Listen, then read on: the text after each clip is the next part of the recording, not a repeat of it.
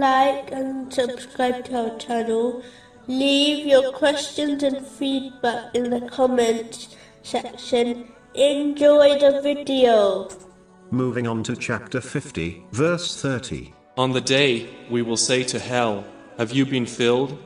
And it will say, are there some more? The thing to remember is that, in reality, each person who will end up in hell takes the fire which they will encounter in hell with them from this world, in the form of their sins. When a Muslim engraves this reality into their mind, they will observe each sin, major or small, as a piece of unbearable fire, the same way a person avoids fire in this world.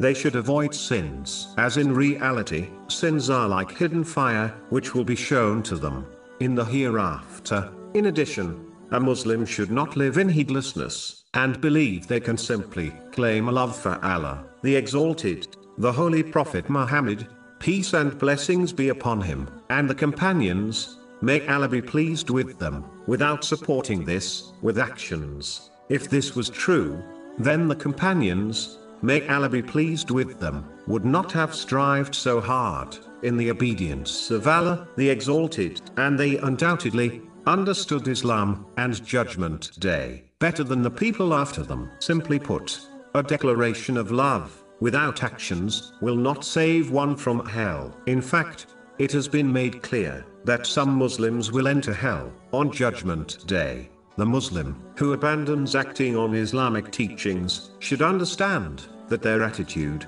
may cause them to lose their faith before their death, so that they enter Judgment Day as a non-Muslim, which is the greatest loss.